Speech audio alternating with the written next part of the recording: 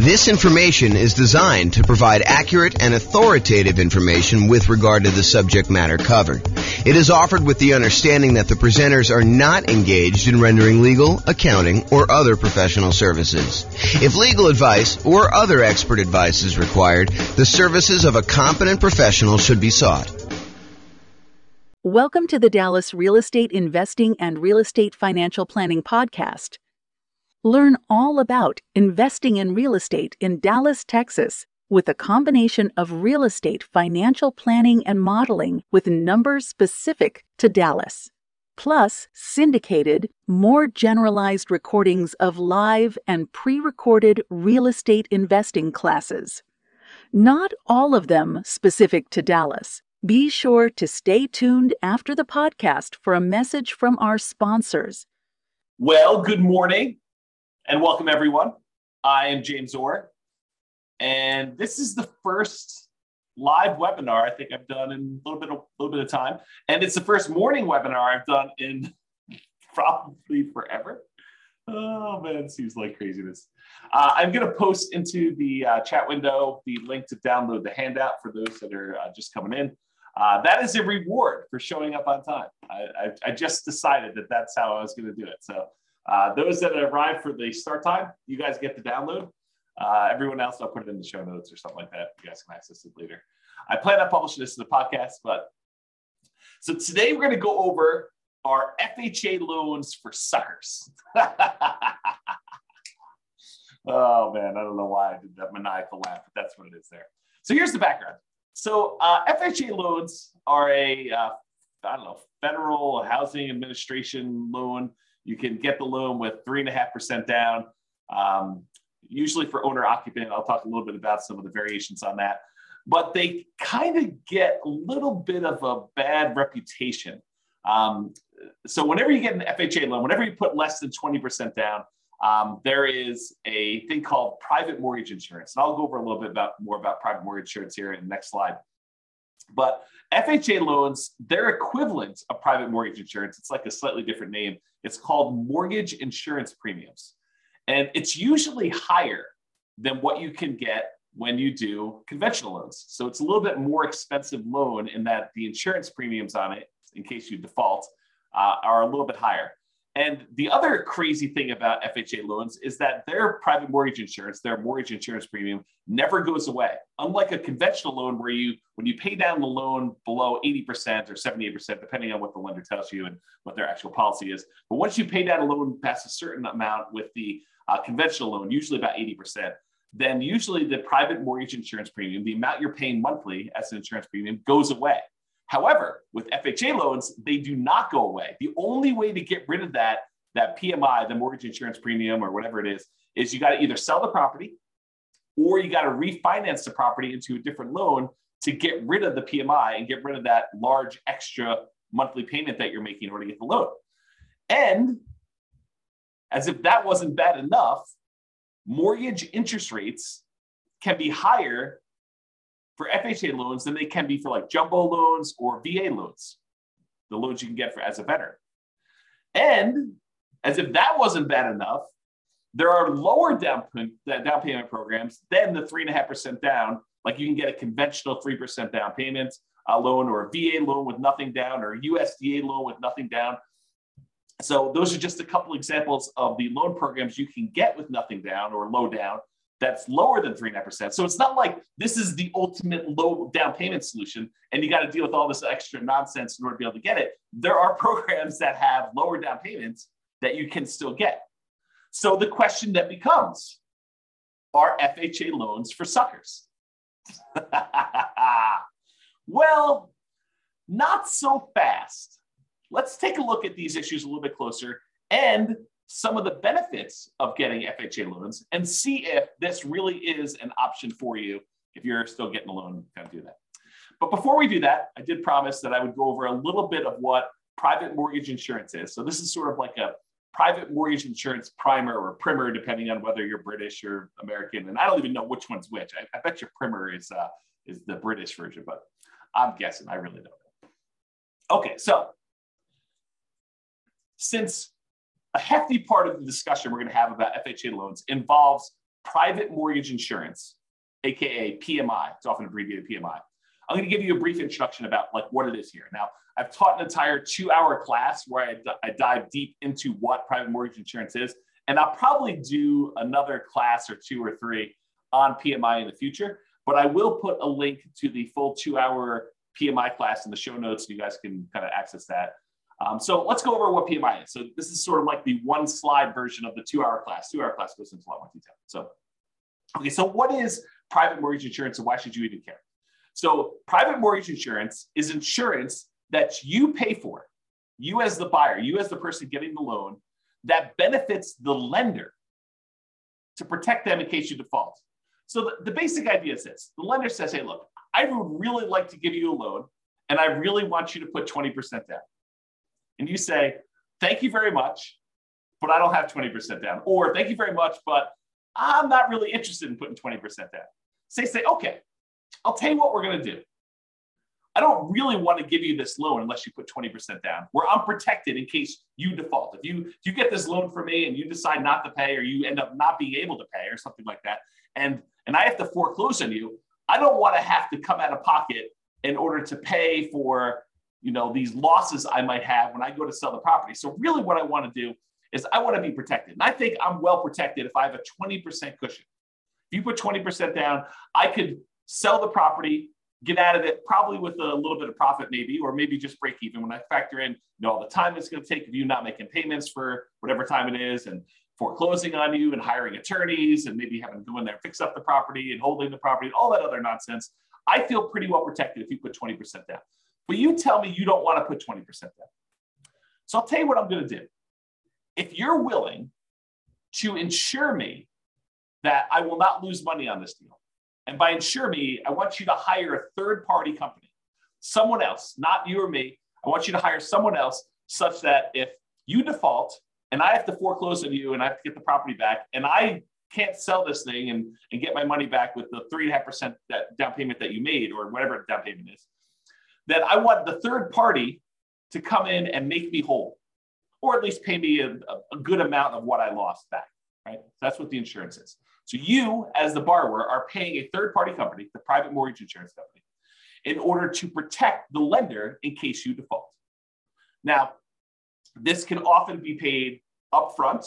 You could say, and Mr. Insurance Provider, I want to pay you $5,000, and the $5,000 is a one-time premium that if I default during the entire life of the loan, you will make the lender whole, or up to a certain point. They'll help recover some of the losses. Or Mr. Insurance Company, I want to pay you monthly until maybe some point in the future where there's enough equity where there's no reason to pay you anymore. So maybe it's a monthly payment for, 5 years, 10 years, however long it takes you to get below 80% loan to value or 78% loan to value or something like that. Or it could be both. You could pay an upfront fee and you could pay a monthly fee. Those are really the 3 options for paying this kind of private mortgage insurance. So how much is the private mortgage insurance? Well, there are lots of factors that determine the rate. And I go over a lot of these in the PMI class, the full 2-hour class, which I'm not doing now. Except with FHA loans, they're usually standardized for everyone. So there's no if you have better credit, you get a lower rate, or if you have 2 people on the loan, you get a better rate. Those are some examples of how they vary. But with FHA loans, it doesn't matter. They're usually standardized for everyone, but can vary depending on the term of the loan you choose and the amount you put down. So the PMI, the equivalent of PMI, it's actually mortgage insurance premium, MIP. So if I say PMI and I'm talking about the FHA loan, it really is MIP, but they're the same mechanically. They work the same there. So with this FHA loan, it can vary depending on the term of the loan. If you do a 30-year loan versus a 15-year loan, for example, and the amount you put down. So 3.5% is the minimum you can typically put down with FHA, excluding this whole down payment assistance thing, which is often coupled in with FHA. But typically the FHA loan is 3.5% down. So that's the minimum. You can put 3.6% down, you put 5% down, you put 10% down, you put 15% down, you put 25% down with an FHA loan. So you don't have to put 3.5% down. But if you choose to put 3.5% down, then it has one type of insurance premium. If you choose to put 15% down, it's a very different insurance premium. Okay, so they can vary. but it doesn't vary based on like your credit score or anything like that with FHA. So when do you typically need to pay it? Well, as I talked about earlier, it's less when you have less than 20% down is typically when the lender says to you, hey, I would really like to make you a loan, but I require that you put 20% down.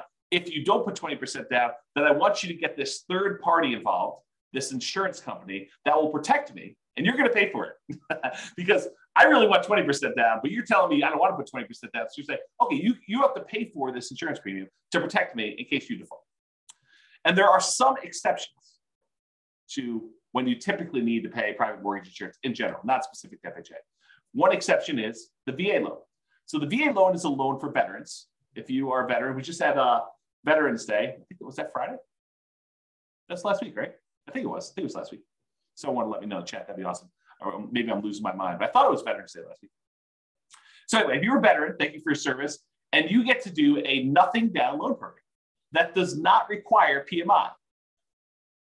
But it sort of does require PMI because there's what's called an upfront funding fee that is charged by the Veterans Administrator. Yeah, November 11th was VA. So thank you, Joanne. So the upfront funding fee that is required for a VA loan does essentially the same thing that PMI does. It is a fee that the VA charges in order to kind of administer the program and to guarantee the loan for the lenders making the loan. And if there's a loss, then VA comes in and kind of makes the lender whole. And so technically there's not PMI, but the funding fee sort of acts like PMI. And so when you hear people say, hey, look, is there PMI with VA loans? Well, no, but sort of, maybe a little bit, there's that funding fee up front. So that's one example. And the USDA is another nothing down loan program, but I think they do have PMI. You should check with your lender for that. All right, so we talked about these three ways that you can sort of pay for it upfront, monthly, or both. Now there are three choices as to how to pay it. So you can do it monthly. You can go to the insurance company and say, look, I want to pay you a certain fee monthly in order to have this insurance that protects the lender in case I default. Or you could go and say, I want to pay this one-time upfront fee. But there's this third option, which is lender paid PMI. Well, how does that work? Lender paid PMI. It's not like you're going to go and pay monthly. It's not like you're going to go and pay this big upfront fee. What you do is you go to the lender and you say, look, normally you would offer me a loan at 7%. 7%. 7%. That's crazy. It still shocks me to say. 7%. So you're going to go and get a loan for 7%. If I wanted to pay you extra money, I could buy down my interest rate, right? Like I can go and say, here, how about an extra $5,000 and you give me a loan at 6.875. Lender says, sure, I'll do that for a certain amount of money. And it varies depending on the loan program and the time and all that other stuff. So I give you a certain amount of money. And now the lender voluntarily says, instead of giving you 7%, I will give you 6.875% if you give me whatever it is, $5,000. Lender says, I will do that. And so you say to the lender, well, how about we do it the other way? How about instead of me coming to the closing with some of these extra closing costs and everything, how about you cover the closing costs or you give me a little bit of money to cover the closing costs and I will voluntarily take 7.125, a slightly higher interest rate. So instead of buying down the rate, you say to the lender, I will actually voluntarily pay a little bit more to get a higher rate and you cover some of my closing costs. You give me like a credit, is the way to think about it. Well, if you think about that, if the lender gives you a credit, if you're willing to take a higher interest rate, couldn't you tell the lender, hey, listen, I'll take a higher interest rate if you pay this third-party private mortgage insurance person this fee in order to do the loan? And the lender says, yeah, that'll work for me. So I'll tell you what, normally it'd be 7%, that's just arbitrary number, 7% for the loan. But if you pay 7.25%, I will go ahead and give you a credit big enough to be able to pay this lender paid, this upfront mortgage insurance, and we'll call it lender paid PMI. Now, I don't know if the lenders would describe it as this, but mechanically, that's pretty much what's going on, right? I mean, you're basically voluntarily taking a higher interest rate, and they're getting a credit back, and the lenders basically saying, okay, we'll use that to cover PMI. So we call that lender paid PMI. So you can either do it monthly, directly to the PMI provider, the PMI private mortgage insurance company, or you could do it at one-time lump sum upfront fee, or you could do this lender paid PMI, which is sort of like the lender saying, okay, I'll take this thing and I'll do that. Now, in the PMI class, I go through like, pros and cons of each. And in fact, I probably should do a full new class on that. Like, what's the pros and cons of doing one versus the other? But this is sort of a class on FHA loans specifically, and we're not going to go into that. But I should do that class. Note to self. Okay, so what's wacky about the FHA loan? We kind of talked about this in general. But for FHA loans, there is both a one-time upfront payment, and in addition, there is an ongoing monthly premium payment. Whoa. So if I go get like a conventional loan, it's usually like one or the other. And by the way, there's probably some insurance company out there that will take a slightly lower upfront with a slightly lower monthly and do like a hybrid approach. It's possible that those exist. I don't know. I'm not like an expert at PMI, right? It's not like I'm the lenders or the insurance companies doing this. But there probably are some that do that. But with FHA, it's required. You have to do the upfront payment, which they call upfront mortgage insurance premium. Kind of checks out. And the monthly private mortgage insurance premium, which they call mortgage insurance premium, or MIP for short. Okay. So you have both. The upfront mortgage insurance premium is usually, and it can vary a little bit, I think, 1.75% of the loan amount.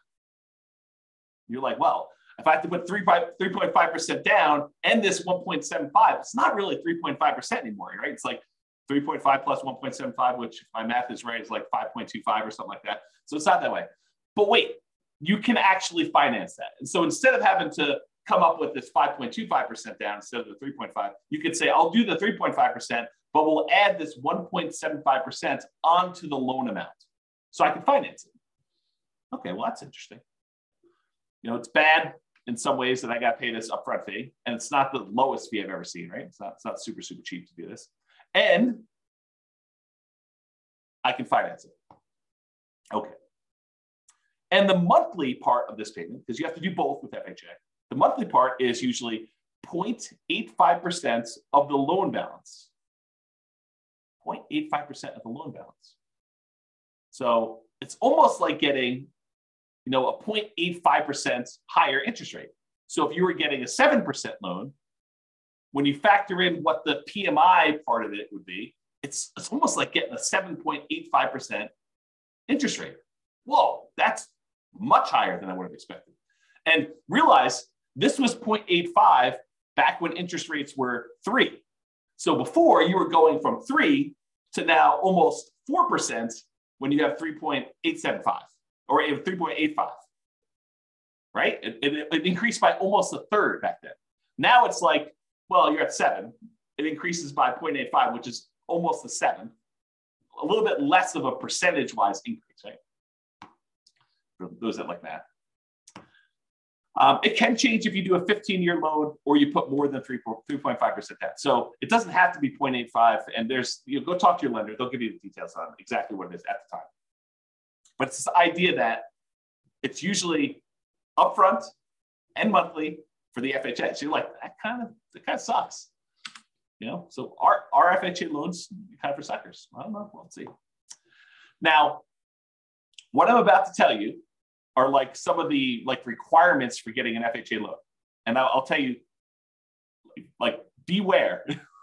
I'm not an expert on this. Your lender may come to you and say, yeah, that was true back in November of 2022, but not true today. So these things change over time. Don't rely on this thing and go to your lender and say, hey, James told me on a webinar that is this. You're going to do that. He told me that's what it is. You must obey what James said. If only I had that power. If only I had that power. I don't have that power. So what I'm about to tell you might be different. Things change over time and from lender to lender. So, you may hear me tell you it's 0.85 or whatever it is. Those don't usually change, but the requirements might change because the lender may say, the underwriting requirement is this, but we're going to add an additional overlay, an additional requirement that we do on top of these. And so you may want to check this with different lenders. So always check with your lender to verify what I'm telling you. Just because one lender you talk to says it can't be done does not necessarily mean that it can't be done. They may not be able to do it, but another lender may be able to. Different lenders have different loan programs. Realize that. Not everyone is exactly the same. Different lenders look at things differently and may be willing to do something that all other lenders won't. I don't find these to be as true, but I do find it to happen occasionally where some lender will be like, oh yeah, we do that all the time. It's not a problem. And other lenders have been telling clients no. We will primarily be discussing what I believe most lenders will do. But as I said, some lenders have these overlays or internal policies that are more restrictive than what the loan program requires. For example, the FHA loan program may require a credit score of 640, but the lender may have an overlay that says they're not going to originate FHA loans unless the borrower has a credit score of 660. So they can voluntarily choose to do these overlays. And if you went to another lender, they may be willing to give the originate the loan with a minimum of 640. So just realize that could happen. Okay. So let's talk about rates. How do FHA loan rates compare to some other loans, like the 30-year conforming loan or 30-year jumbo loan or 30-year VA loan? This chart goes back to November of 2021. It's put out by Black Knight. Where's the name of these guys? Black Knight Holdings Company, Black Knight Technologies. They're basically a mortgage company, a company that does stuff for mortgage lenders. They're kind of like a behind the scenes thing, and they aggregate a bunch of data. And so this shows you historical stuff. And the FHA loan is this blue line that's sort of in the middle most of the time. The highest interest rate loan typically is that 30-year conforming loan that we see. It typically is blue. And there are times when FHA loans are a little bit more expensive than those, but historically, recently it seems like the 30-year loans have been a little bit more than the FHA loans and all the other loans, honestly. The jumbo loan tends to be sort of toward the bottom. I can't quite tell the differences between those yellows, but I think those are typically the bottom ones. The FHA loan is this blue one, sort of in the middle here. And then the VA loan tends to be one of the cheaper loans you can get. So you can kind of see the differences in rates between all those. Now, I want to point out something to you. The FHA loan here, which they said the current rate is 6.875 as of the October numbers, which is the latest one they had. So they said the rates for 30-year FHA was 6.85. That does not include that 0.85% mortgage insurance premium. So this conforming loan, assuming you're putting 20% down, does not have a mortgage insurance premium. But the FHA loan would, and it's not shown on here. So realize the FHA loan is much higher than what these would be. So it doesn't take into account that PMI. Okay. So it might look like it's a lower rate than what you could get for a 30-year conforming, but when you add back in the PMI, it's not a lower. It's like a higher monthly payment. So like we're beating up on the FHA loan. We're saying, hey, look, this might not be that great. And then we're going to talk about why you might still want to do it. So mortgage insurance. I'm going to show you an email I received from a credit union local to where I live. It doesn't matter. You can go find your own local credit union. I'm not offering you this rate. It's not like, oh, James told me I could get this rate. No, that's not what I'm telling you. So you need to go contact your own lender. Rates can vary over time, even throughout the day. Like, some lenders say, oh, in the morning, the rates were this, the afternoon, they're this, they change hour to hour. Based on the loan products, so if we talk about different loans or whatever it is, your credit score, although FHA rates don't typically vary based on credit score. That's a plus for FHA, right? Unless you got good credit, then it's not a plus because you're sort of getting lumped in with everybody in this mix. If you have really good credit, then you're sort of being penalized because the rates don't vary with credit score. But if you've got a bad credit score, you're like, oh, this is pretty good. I'm kind of winning here in a little way. And this does not usually include that monthly private mortgage insurance MIP premium. So back when this happened, November 18th, I guess it was yesterday, the FHA loan, again, I'm not offering you this, the FHA loan rate was 6.25 for a 30-year fixed FHA loan. And that does not include mortgage insurance premium. So it's going to be over 7 with that. And then the 30-year fixed conventional loan was 6.625, which would be lower than what the FHA would be with PMI, but it's higher than what it is without PMI, think about it that way. And I guess they don't do VA here, but they have some ARMs and they have some jumbo loans. Jumbo loan 6.875, and the 7-year ARM jumbo is 5.875. So you can kind of get a feel for that. Okay, so I just want to give you a feel for what rates were. So how popular are these FHA loans? Is this like 1% of the population's getting them? Like no one's getting them, but we talk about them all the time? Or like 80% of the market's getting them? Like what's going on? And so this shows you, same company, Black Knight, put out this or Origination's Market Monitor report. This is through October 2022. And it shows you what percentage of all the loans that all their companies are doing based on the type of loan. And so conforming, I'll just do this last one. You can go look at historically. These do change a little bit over time. But historically, conforming right now is about 56.4%. So a little bit more than half of the loans are conforming loans, conventional type financing. 15.8% are non-conforming loans. 17% are FHA. So not quite a fifth, but a decent amount, like a significant enough amount that you could say, hey, this is pretty significant stuff. Only 10% of the loans right now are VA loans, and only 0.8%, less than 1% of loans are USDA. And the benefit of the USDA loan, it's another nothing down loan program. You got to buy in a rural area, although I think some people would be surprised what's considered rural. And you can look up if your area is rural on the USDA website. Just look up a USDA eligibility map, and it will allow you to type in addresses and find out if that property qualifies for USDA loans. And there's some income limitations. You can't make too much, can't make too little. The VA loan's a nothing down loan program, and you have to be a veteran. So if you're not a veteran, you can't get that nothing down loan program, but you can get a nothing down loan program with the USDA. Otherwise, you're probably looking at either 3% conventional, 3.5% FHA, 5% conventional or more type of thing. So USDA, very, very small percentage of the loans, less than 1%. VA is 10%. FHA, about 17, a little less than a fifth, all those loans there. So you get a feel for how big of a deal these are. One of the advantages, though, of these FHA loans is they are easier to qualify for.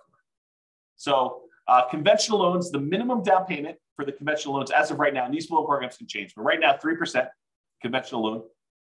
FHA is 3.5%. So more down payment for FHA than conventional. The minimum credit score to get a conventional loan is 620.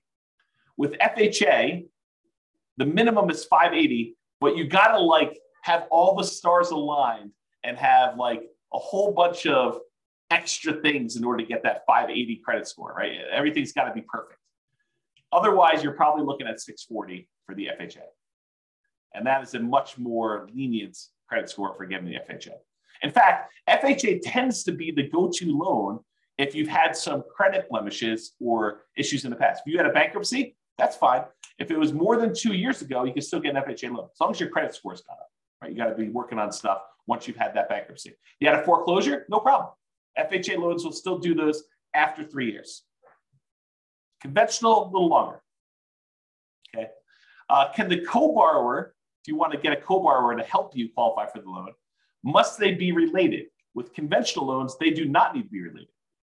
With the FHA loans, they must be related to you.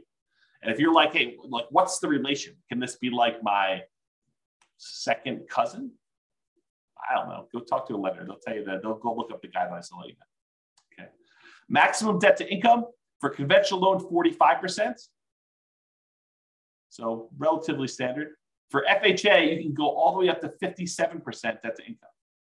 So this is a higher risk loan for the lender, right? Because they're willing to accept people that have had bankruptcies relatively recently, within 2 years, more than 2 years rather. Foreclosures, at least 3 years ago, they'll allow a maximum debt to income, which is significantly higher. So they're kind of like taking on more risk, which is reflected in these extra mortgage insurance premiums and stuff. And then a single family home max loan limit, you can kind of read what those are. Those do change over time, so I'm just not going to read them out loud. And can you get a gifted down payment and closing costs? With conventional loans, yes, and with FHA loans, yes. And of course, go talk to your lender. They'll give you the actual requirements for what that is and how to do it, and make sure you document it and all that stuff. So really, FHA loans are a little bit easier to qualify. So that's a plus. So a whole bunch of downsides, but some pluses there. What about credit scores? Well, if you have a 360 to a 499, you do not meet the minimum credit score requirements for FHA. So less than 500, not happening. You have to get creative. You have to go do creative financing, buying properties subject to, or taking over existing loans, or doing a lease option or something like that, or you're saving up and buying properties all cash. That's another alternative. So if you've got less than a 500 credit score, that's going to be a challenge to do that, or partner with somebody who has a better credit score. If you have between a 500 and a 579, the minimum down payments for an FHA loan, if you have a credit score between those, is between 5 to 10%. So you can do that, but it requires more down. If you have a 580 to a 619, 3.5% down payment is required with compensating factors. So this is sort of me telling you that a whole bunch of other things need to align. You need to be kind of like in a perfect situation, have a whole bunch of extra stuff going your way in order for you to be able to do an FHA loan with 3.5% down with a credit score between 580 and 619. However, if you're between 620 and 850, just 3.5%. Don't need these extra compensating factors or anything. And of course, go verify this with the lender. This is not intended to be like James is qualifying you on a webinar for getting an FHA loan, right? This is sort of giving you an idea of, are FHA loans for suckers? I mean, that's the title of the class. So that's the idea. Okay. So average credit scores. So typically, if you're getting a conforming loan, you historically have had a much higher credit score than if you had an FHA. If you think about this, this sort of makes sense, right? If you have a higher credit score, you want to be rewarded for that. You don't want to be penalized for having these, better credit scores than some of the FHA loan people that don't get penalized for those. And so you typically choose a better loan program for you, a loan program that has better rates and terms and stuff. And there's some limitations, which we'll talk about here in a second. For VA loans, they're sort of in between. They're not quite as high as conforming loans, but they are higher than FHA. And then FHA typically has the lowest credit scores, historically, the people getting those loans. And so they're usually between 660 and 680. We've been trending down a little bit, as we kind of move through time. And this is going all the way back to November of 2019. Okay. All right. Here's one of the main reasons, in my opinion, why FHA loans become attractive, especially to investors. You're like, to investors? James, I thought you told me FHA loans you have to owner occupy. Or maybe I didn't tell you that. But you do. You can't use an FHA loan. You can't put 3.5% down and buy a property and not move in. But wait, you just said these would be good for investors. You're confusing me, James. What? I'm confusing myself. Oh my gosh. You're confusing me, James. You said you have to owner occupy, but how are they good for investors? Oh, this is pretty interesting things. So FHA loans are one of the loan programs that you could do with low down payment and buy multifamily properties. So you could buy a duplex, 2-unit property, a triplex, 3-unit property, or fourplex, 4-unit property with FHA loans with 3.5% down. So you can go buy a duplex, got to move into one of the units. That's the requirement.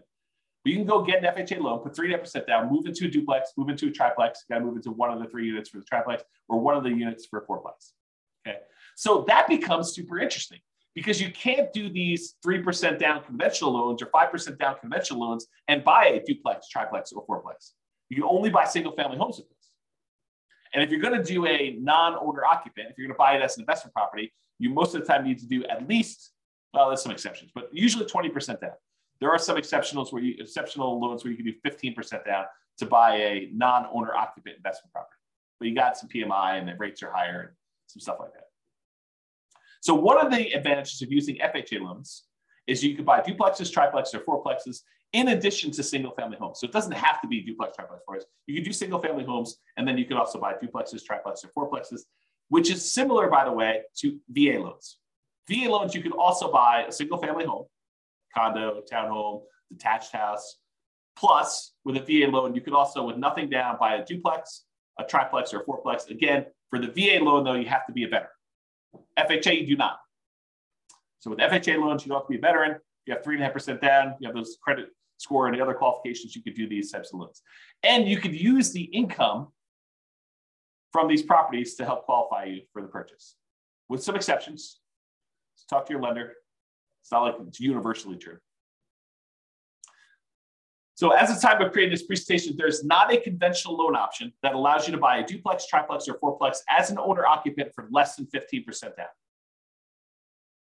And there's only one for a duplex for 15%. So if you have 15%, you can buy a duplex and owner-occupy one of the units. But that's the best, lowest down payment you can do if you're doing conventional. But that's one of the reasons why this FHA one's so interesting. So to buy a triplex or a fourplex as an owner-occupant, where you move into one of the units with conventional financing, you're looking at 20% down payment. To buy a duplex, triplex, or fourplex as an investment, where you don't move into one of the units, it's 25% down, unless you're doing FHA. FHA allows you to move in and do 3.5% down. It won't allow you to do any where you do not move in. So FHA is not a loan product for you doing non-owner occupant financing. But what if you're buying these single family homes, right? Remember we talked about FHA loans? Like, hey, I want to do this FHA loan. I want to buy a single family home. Can you buy a single family home and use it as an investment? Well, you got to live there for at least a year. And this becomes that nomad strategy where you buy a property, you move in, you get owner occupant financing, you get owner occupant down payments, you move in, you live there for a year. Then after a year, you can move out, keep that past property as a rental, convert it to a rental property, and buy your next property. Then you can repeat this process. You could buy another property to move into, live there for a year, and then convert it to a rental. So you could, let's say you had 20% down. You could buy 4 properties with 5% down by doing this each one for a year over 4 years. Right? Put 5% down, move in, live there for a year, convert that one to a rental, buy the next one 5% down, live there for a year, convert it to a rental. So over the course of 4 years, you could then buy 4 properties. Let's do that. All right. I've digressed enough. So being able to buy a duplex, triplex, or fourplex as an owner occupant with as little as 3.5%, that's amazing. So maybe not so much loan for suckers, right? It does have some funky stuff, higher PMI, a little higher down payment than some other loans you can get. But, it does allow you this kind of magical thing with these multifamily properties. Maybe it's not a sucker's loan. Interesting. Interesting, right? However, PMI lasts forever. If you get that conventional loan, not an FHA loan, the conventional loans, and you put less than 20% down, you'd be required to pay that private mortgage insurance until you got 20% equity. You contact the lender, you ask them to drop it off. A lot of times they'll do that. Sometimes you have to pay for an appraisal. However, that's not the case with FHA loans. If you do an FHA loan, 3.5% down, the monthly mortgage insurance premium, MIP, never goes away. Even when you pay down the loan, you're about to make your last payment. You owe $2,000 left on the loan. That's the end of it. You have like 99% equity. You're still making a mortgage insurance premium at that point, protecting the lender in case you default. You'd be silly to default. You own whatever it is, $400,000 property, you owe $2,000 on it. Are you going to default? Man, I hope not. I hope you would do whatever you could in order to get that $2,000 to save yourself from losing that property to foreclosure. But you're still paying a mortgage insurance premium to protect the lender if you don't do that. So Joanne's got a question. She says, I'd like to ask a question if I may. We'll see how it goes. And by the way, this is dangerous because I read the questions out loud before I tell you if I can even answer it. If I have a conventional loan, will the bank let me know that I don't have to pay PMI anymore once I meet the requirements when the PMI goes away? No. You're going to have to figure that out on your own and contact your lender and say, hey, look, I think I've got more than 20% equity and do that.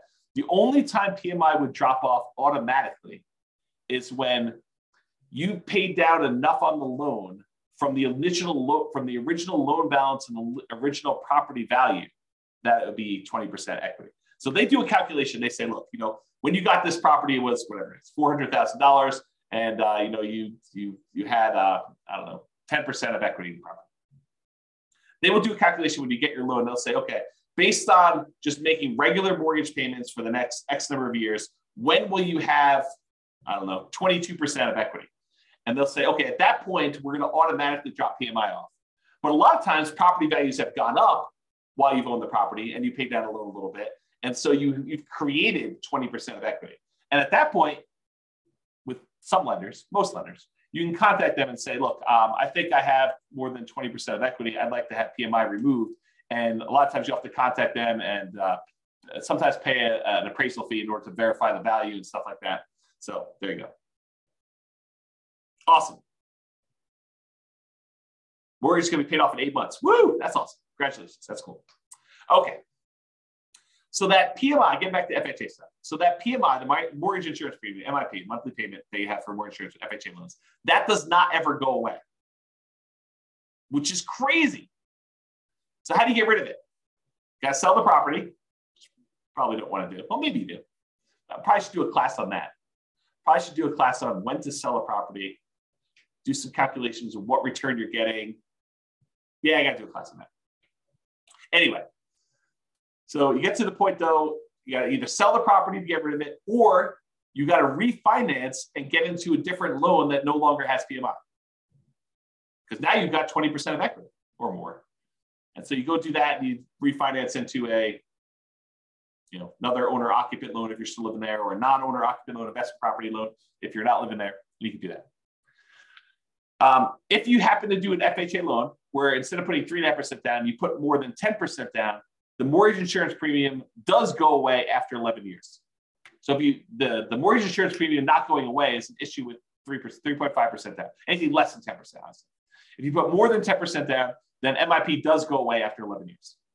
So something to be considered, something to consider. The other issue with FHA loans is, and there are some exceptions to this, but typically you can only have one FHA loan at a time. There are some weird exceptions. So if you thought to yourself, look, James, this is amazing. I don't know what you're talking about. FHA loans are not for suckers. This is awesome. This is what I'm going to do. I'm going to do a 3.5% down fourplex, live there for a year, move out of the one unit, go buy another 3.5% down fourplex, live there for a year, and I'm going to do this 10 times. And I'm going to have 40 doors after 10 years. This is amazing. Well, not so fast. You can only get one of these FHA loans. There's some weird exceptions, like if you move more than 100 miles away, that you can get another one. Or if you inherit a property that's got an FHA loan on it, you might be able to have two at the same time. There's some weird stuff like that. But for the most part, you're not getting 10 of these loans. If you're trying to do that kind of like optimal strategy thing, and you have like, I got VA loans and I got FHA loans, because the VA loans can also be the duplex, triplex, or fourplex, and the FHA loans can be duplex, triplex, fourplex. And, you're dating somebody, well, maybe you get an FHA loan on your first fourplex, your spouse or your fiance gets a FHA loan on their next fourplex, and then you also have your VA benefits. So you get the VA benefit by another fourplex after a year living in the FHA one, and then your spouse is also a veteran and they get the other one. So you can acquire some properties this way by getting creative, but it's not going to be 10 in a row with VA or FHA. Right? So it's going to be hard to do. Okay, what was I going to say? So it'd be hard for you. That's basically what I'm talking about here. So it'd be hard for you to nomad, doing this sequential buying houses as owner occupants, moving there, living there for a year, and then converting to rental with more than one FHA loan. So, which makes it hard to buy more than one multifamily property as a nomad. It's not impossible, but it's much more difficult. Much more difficult. And some underwriters, like if you're going to get a loan from somebody and you live in a single family home that live in a really nice house, you're like, hey, I just found out about this investing strategy. I'm going to move out of my $1 million house and I'm going to go buy these $100,000 duplexes somewhere. Yeah, the lender may balk at that. They may say, yeah, I don't think so. I don't think you're going to do that. And they may give you some pushback. The underwriter may say, we don't believe you that you're going to go move into this property. And they may say, we're not willing to do that loan. So realize that if you live in a single family home, the underwriter, the person who kind of underwrites the loan, may give you some pushback over you trying to buy a duplex, triplex, or fourplex in general, not specifically to an FHA loan. So just realize that that's potentially problematic. Maybe you get lucky and the underwriter's like, yeah, that's cool. But you heard it here first. It's actually hard to do. Okay. I probably do need to do a whole class on this, but I'll give you the short version. All right, so imagine for a minute that you live in a market where cash flow sucks. There's basically no cash flow on any property. It covers itself, but it's zero, like zero positive cash flow. It covers all the expenses and maintenance and property management, all the other stuff you're doing there, your mortgage payment, but there's no extra cash flow for you. So you have no cash flow on this property. And let's further assume that the property does not go up in value. You buy a $100,000, $400,000, $1 million property, and guess what? 30 years from now, it's worth exactly the same. Still worth 100,000, 500,000, $1 million, whatever I said. It's the same price property. So you have no appreciation, you have no cash flow, and I'll even say the tax benefits you get and cash flow net out to zero. So you got some tax benefits from owning this property as a rental. Let's just assume that and cash flow are a wash, like zero. You're not making any benefit from that. So you get no appreciation, no cash flow, no tax benefits, but you do get the paying down on the loan. So you're making ground. You put up whatever it is, 3.5% down payment on the property, And at the end of 30 years, the property is paid off. So you went from a 3.5% down payment to now you own 100% of this property. Even though the property didn't go up in value, you now own this without a loan. So you made some ground on your investment. Your investment, the 3.5% they put down, whatever it was, let's call it $15,000. $15,000 you put down is 3.5% down payment. That now is worth $300,000 at the end of 30 years. So your $15,000 grew to be a $300,000 paid off property, even though the property value didn't go up and you made no cash flow on it. And honestly, after the property is paid off, you probably have cash flow at that point. But let's assume there's no cash flow over the entire period they own it. What's the return you're getting by putting that 3.5% down and then having a paid off property at the end, even though the property didn't go up in value? Well, it turns out that return is 11.823%. So you got an 11.823% return, compounding annual growth return on your money for that entire 30-year period. Well, that's interesting. What kind of returns might you get in the stock market? I don't know. 5, 6, 7, 8, 9, 10, 11, 12, depending on who you believe and what numbers you believe and how that all works out. And that's not guaranteed, right? That's fluctuating. You don't really know what the return is. I mean, a lot of us have seen our stock market accounts kind of go down the last, couple of years. So you have this variable rate return, but which might be, probably 8%, give or take. I mean, I don't really know what it is. But now I tell you, look, you put 3.5% down this loan, and I'm assuming property values don't go up at all. You got no cash flow. You got no tax benefits. This is just paying down the debt on the property. You get 11.8% return by getting this FHA loan. Well, that doesn't seem like a sucker's deal. You're getting 11, almost 12% return on your money by doing this FHA loan, by having a paid off property. Well, that's pretty cool. What if you put 5% down? You did a conventional loan. You put 5% of the property value down, and at the end of 30 years, you have a paid off property. That's 10.5% return. So FHA loan, because you put less down and you still have the same paid off property at the end, the same value of the property at the end that's paid off, it's a little bit better return. So 10.5% if you put 5% down. If you put 20% down, it's only a 5.511% return, about 5.5%. If you put 25% down, it's about 4.7. So the more you put down, the lower your return is on that down payment as it grows to a paid off property. So an FHA loan with a relatively low amount down is 11.8%. When did an 11.8% return on your money become a bad deal? When did that happen? I didn't get the memo. If you only put 3% down, you got a conventional loan with 3% down, that's 12.399. So if you really factor in that, you probably have some appreciation. Property values probably went up over 30 years. It's my guess. It could be that property values go up, but they probably did. And you probably had some tax benefits for 27.5 years. If you're renting out the property, you get that depreciation benefit. And you probably had a little bit of cash flow. I mean, maybe not up front, maybe it's negative up front, but over time, as rents sort of creep up and your mortgage payment's fixed and your rents kind of creep up a little bit, maybe you go from having negative cash flow, depending on your market, to maybe you have some positive cash flow. And as it gets further and further out, maybe you have more and more positive cash flow. So maybe you do have some cash flow, but as a baseline, get that 11.8% return. Not bad, right? Not a bad thing at all. So in conclusion, that's where I wrap things up. Here are some of the downsides to doing FHA loans. They have higher private mortgage insurance. It's typically higher than what you can get if you got conventional loans. There are lower than 3.5% down payment options available with other loan products. There's like nothing down USDA, nothing down VA, 3% down conventional. There's probably some other local loan products you have. So there are lower down payment products available. So it's not the lowest down payment loan product. They have both the upfront mortgage insurance premium and that ongoing monthly mortgage insurance premium. And you don't get any benefit for having higher credit scores that will lower your PMI. So in those ways, it's kind of sucky, right? I mean, you got upfront, you got monthly, and it doesn't go away. And I didn't say it doesn't go away, but your credit score doesn't impact it. It's not like it gets better if you got better credit.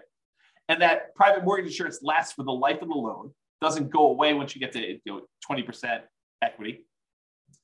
And sometimes there's a higher, what I call effective interest rate. We take the interest rate and you add in that monthly PMI. It's higher in most cases, I would say. And And you can typically only have one FHA loan at a time. There's some exceptions, but typically you can only have one.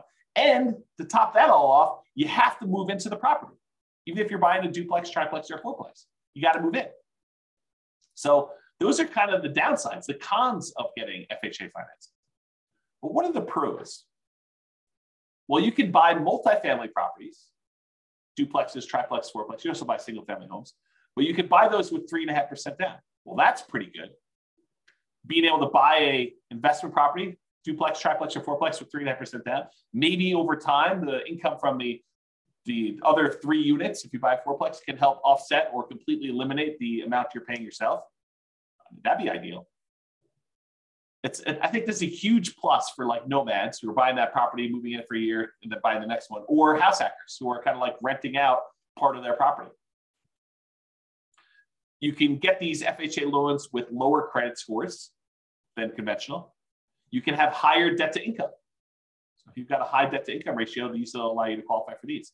It's also easier to get with a recent bankruptcy or foreclosure. I think it's 2 years for bankruptcy and 3 years for foreclosure. It has to be that long away from when you did it.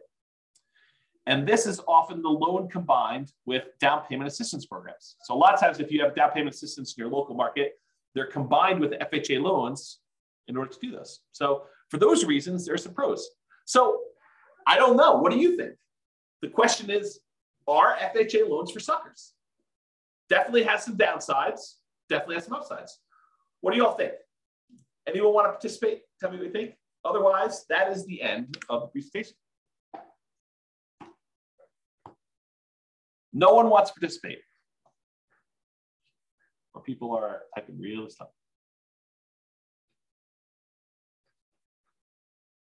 Yeah, James says upside when you're buying multiple properties. Yeah, could be. For acquiring the multifamily properties. Yeah, could be a little plus. And you can refinance out of the loan. Sure. Yep, you can go buy one, do that, then refinance out. The tricky part about refinancing out would be trying to qualify if you've moved into a single family home in between. But yeah, sure, you could do, if you wanted to like move into a fourplex, live there until you have enough equity to refinance out of the loan and then use your FHA benefit again in order to buy your next fourplex, sure, you can do something like that. Yeah, Tony says in our marketplace, there's a limit on the FHA loan limit, and it's hard to buy a fourplex with that loan limit. Sure, absolutely true. And so you got to look at your market or be willing to buy, I don't know, lower priced, which sort of implies lower quality product. James says, I've seen exceptions, life-changing event or distance from current home. Yep, absolutely. And I think I mentioned this, that there are exceptions to being able to have more than one. Absolutely. Go talk to a lender about those. But I think for most people, you shouldn't plan on this, right? You shouldn't say, hey, my loan plan is to have 3 life-changing events. Maybe not plan that. Exactly. Laughing out loud. Exactly. But, if it happens, yeah, absolutely. It gives you an opportunity. You get transferred for your job and you're going to move into another city. Well, then you can start over and do another FHA loan there and keep the other one in the other market where you live or something like that. Yeah, if those things happen, great. If you're planning on those things happening, kind of weird. Helen says, can you get an FHA loan if you already have a house you bought cash or even if you have a mortgage? Yep, sure can. Sure can. You can get an FHA loan when you have another mortgage on something else or a few other things. Tony says, I was able to remove PMI on, I won't say the name of the neighborhood property, and I won't say the city, could be removed too, but there is a 2-year seasoning time frame. So he's talking about how he bought a property and we saw fantastic appreciation and a little bit of debt pay down during that time. And he almost very, very quickly had enough so that he could get rid of PMI. But they said, hey, look, there's a minimum amount of time you had to wait for this PMI. We won't remove it with less than 2 years. So I think that's what he's trying to say in those things. Joanne says, thank you for this webinar. I had no idea who you were. Listen to the podcast. Oh my gosh. I guess that's funny to me because I know myself. I'm like, I know who I am, but I guess other people don't know who I am. Oh boy, that's awesome. Well, I'm glad you're going to listen to the podcast, John. Thank you very much. I appreciate that. Just discovered us for the first time. That's great. Helen says, FHA possible if you have a business and not a job, so you only have rental income. Again, you want to talk to a lender But my understanding is if you have tax returns and you can prove that you can qualify for the loan, they will allow you to do it. But again, talk to the lender. And I would talk to, if one lender tells you no, I would talk to like at least a couple more to make sure that they're not just, choosing not to do those loans and telling you that they can't do them when, another lender can. But I don't know. I'm not a lender. I don't know all the underwriting guidelines. They're available. They're posted online. It's a government-backed loan product. So you can go look it up if you want to. Or the easier route is pick up the phone and call a lender and say, hey, here's my situation. Can I get an FHA loan? And they'll do it for you. So. Cool. All right, guys. Well, I appreciate it. Hope you enjoyed the webinar. Hope you enjoyed this, our FHA Loans for Suckers. Insert maniacal laugh here. So that's all I got for you. I will talk to you all soon. Be on the lookout. I probably will do some more webinars. So I'll probably do some more of these in the future. Oh, Carlos, buddy. Good to see you. Yeah, you're welcome, Tony. It was amazing. That's great. You're welcome, James. Very good webinar. I appreciate that. Yeah. You are very welcome, Helen. Who said they don't know who you are? You're terrific. I appreciate that. That's really cool. Yeah, have a great Thanksgiving to all. I appreciate that. You're welcome, Ben. Have a good weekend to you as well. Good to see you all. I will talk to you all soon. Bye-bye for now. End of the webinar. With home prices up, mortgage interest rates up, and rents up, but not quite enough to counteract the higher prices and interest rates, cash flow on rental properties in Dallas is harder than ever. Book a call with the Real Estate Financial Planner to apply our proprietary 88 strategies to improve cash flow on your rental. See the show notes for a link to schedule your call and improve your cash flow today. If you're a real estate agent, lender, or professional in Dallas that wants to help our real estate investor listeners, consider reaching out to learn about collaboration opportunities with this podcast. We'd love to add more value to our listeners by having you assist our investors buy, sell, and finance their real estate investments. See the show notes to schedule a call to discuss collaboration opportunities.